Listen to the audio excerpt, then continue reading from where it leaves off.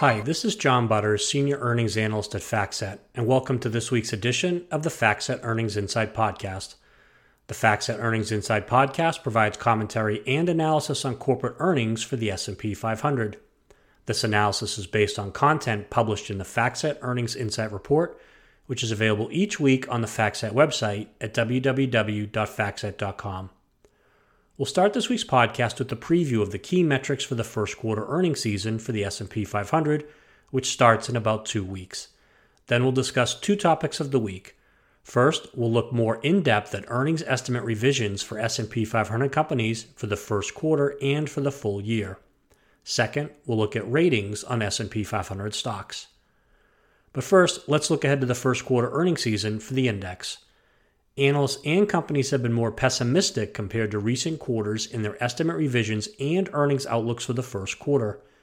As a result, expected earnings for the S&P 500 for the first quarter are lower today compared to the start of the quarter. The index is expected to report single-digit earnings growth for the first time since the fourth quarter of 2020. In terms of earnings estimate revisions for companies in the S&P 500, analysts have decreased earnings estimates in aggregate for the first quarter. However, we'll cover this topic in more detail in the second half of the podcast. In terms of guidance, more S&P 500 companies have issued negative guidance for the first quarter compared to recent quarters. In determining whether guidance is positive or negative, we compare the projection of the company to the mean EPS estimate of the analysts at the time of the guidance. At this point in time, 96 companies in the index have issued EPS guidance for the first quarter. Of these 96 companies, 67 have issued negative guidance and 29 have issued positive guidance. Over the past 4 quarters, only 45 S&P 500 companies on average issued negative guidance for the quarter. With 67 out of the 96 companies providing negative guidance, the percentage of companies issuing negative guidance for the first quarter is 70%, which is above the 5-year average of 60%. Because of downward estimate revisions and more companies issuing negative guidance, the estimated year-over-year earnings growth rate for the first quarter is lower than the estimate at the start of the quarter. The S&P 500 is expected to report year-over-year earnings growth of 4.7% as of today, compared to the estimated year-over-year earnings growth rate of 5.7% back on December 31st. If 4.7% is the actual growth rate for the quarter, it will mark the lowest year-over-year earnings growth rate reported by the index since the fourth quarter of 2020 at 3.8%.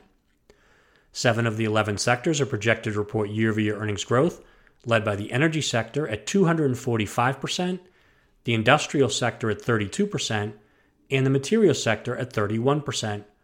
On the other hand, 4 sectors are projected to report a year-over-year decline in earnings, led by the financial sector at negative 24% and the consumer discretionary sector at negative 15%. Looking ahead, analysts are calling for earnings growth of 5.6% in the second quarter, 10.3% in the third quarter, and 9.6% in the fourth quarter. For all of 2022, analysts are calling for earnings growth of 9.5%. The forward 12-month PE ratio is 19.5, which is above the 5-year average of 18.6 and above the 10-year average of 16.8. However, it is below the forward PE ratio of 21.3, recorded at the end of the fourth quarter on December 31st, as prices have decreased while forward earnings estimates have increased over the past few months.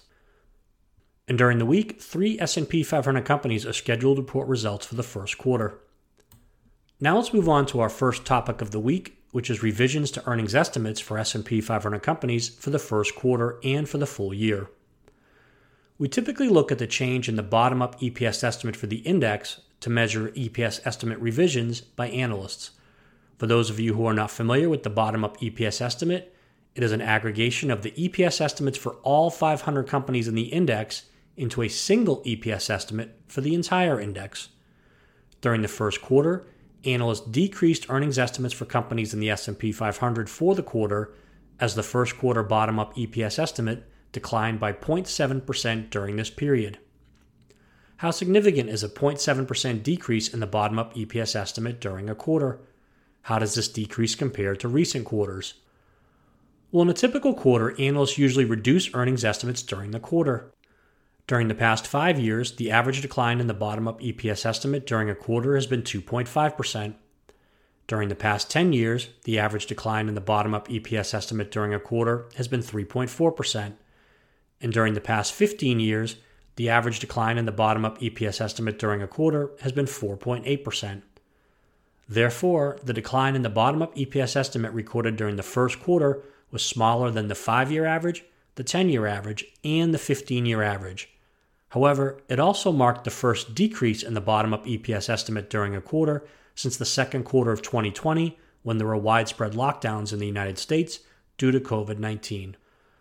At the sector level, 8 of the 11 sectors witnessed a decrease in their bottom-up EPS estimate for the first quarter from December 31st to March 31st, led by the industrial sector at negative 11.4% and the consumer discretionary sector at negative 10.8%. On the other hand, 3 sectors recorded an increase in their bottom-up EPS estimate for the first quarter during this period, led by the energy sector at 32.4%. While analysts were decreasing EPS estimates in aggregate for the first quarter, they were also increasing EPS estimates in aggregate for the next 3 quarters. From December 31st to March 31st, the bottom-up EPS estimate for the second quarter increased by 1.6%, the bottom-up EPS estimate for the third quarter increased by 2.4%, and the bottom-up EPS estimate for the fourth quarter increased by 3.9%. Given the increases in bottom-up EPS estimates for 3 of the 4 quarters, analysts also increased EPS estimates for all of 2022. The calendar year 2022 bottom-up EPS estimate increased by 2% from December 31st to March 31st. Now, during the first 3 months of a year, analysts usually reduce earnings estimates for the year. During the past 5 years, the average decline in the annual bottom-up EPS estimate during the first quarter has been 0.4%. During the past 10 years, the average decline in the annual bottom-up EPS estimate during the first quarter has been 1.7%. During the past 15 years, the average decline in the annual bottom-up EPS estimate during the first quarter has been 2.9%. And during the past 20 years, the average decline in the annual bottom-up EPS estimate during the first quarter has been 2.2%. At the sector level, 6 sectors witnessed a decrease in their bottom-up EPS estimate for 2022 from December 31st to March 31st, led by the communication services sector at negative 3% and the industrial sector also at negative 3%. On the other hand, 5 sectors witnessed an increase in their bottom-up EPS estimates for 2022 during this time, led by the energy sector at 35.9%. For 9 of the 11 sectors, the bottom-up EPS estimate for 2022 recorded either a smaller decline or a larger increase compared to the bottom-up EPS estimate for the first quarter from December 31st to March 31st. In addition, analysts have increased earnings estimates for 2023 as well, as the bottom-up EPS estimate for 2023 increased by 1.9% from December 31st to March 31st. It is interesting to note that as the bottom-up EPS estimate for the first quarter decreased and the bottom-up EPS estimates for 2022 and 2023 increased, the value of the S&P 500 decreased during the same period. From December 31st through March 31st, the value of the index decreased by 4.9%. With prices falling and earnings estimates rising, the forward 12-month PE ratio for the S&P 500 decreased to 19.5 from 21.3 during this period. Now let's move on to our second topic of the week, which is ratings on S&P 500 stocks.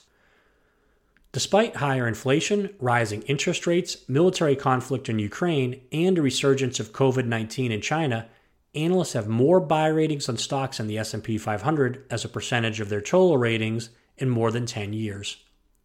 On March 31st, there were 10,821 ratings on stocks in the S&P 500. Of these ratings, 57.3% were buy ratings, 37.1% were hold ratings, and 5.6% were sell ratings.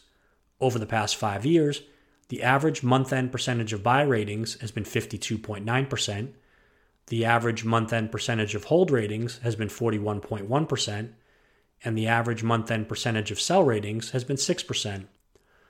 The month of March marked the second highest month-end percentage of buy ratings for the index going back to at least 2010, trailing only the previous month at 57.4%. Prior to the recent surge in buy ratings, the last time the percentage of buy ratings exceeded 55% at the end of a month with September 2011 at 55.8%.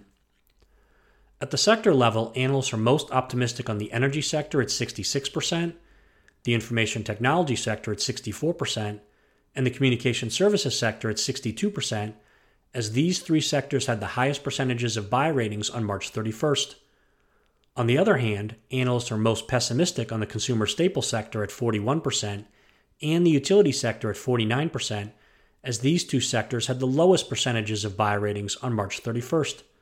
The consumer staple sector also had the highest percentage of hold ratings at 48% and the highest percentage of sell ratings at 11% on this date. Analysts are also optimistic in their target price estimates, as they currently believe the price of the index will increase by more than 16% over the next 12 months. What is driving the optimistic outlook in terms of ratings and target prices? Well, as we previously noted, one likely reason is that analysts have been increasing earnings estimates for S&P 500 companies for 2022 and 2023 for the past several months. This concludes our podcast for this week. Thank you for listening. For more information on the topics discussed today and other market-moving trends, please visit the FactSet website at www.factset.com and check out the full FactSet Earnings Insight Report, our FactSet Insight blog, and our Street Account podcasts. And of course, stay tuned for next week's edition of the FactSet Earnings Insight Podcast.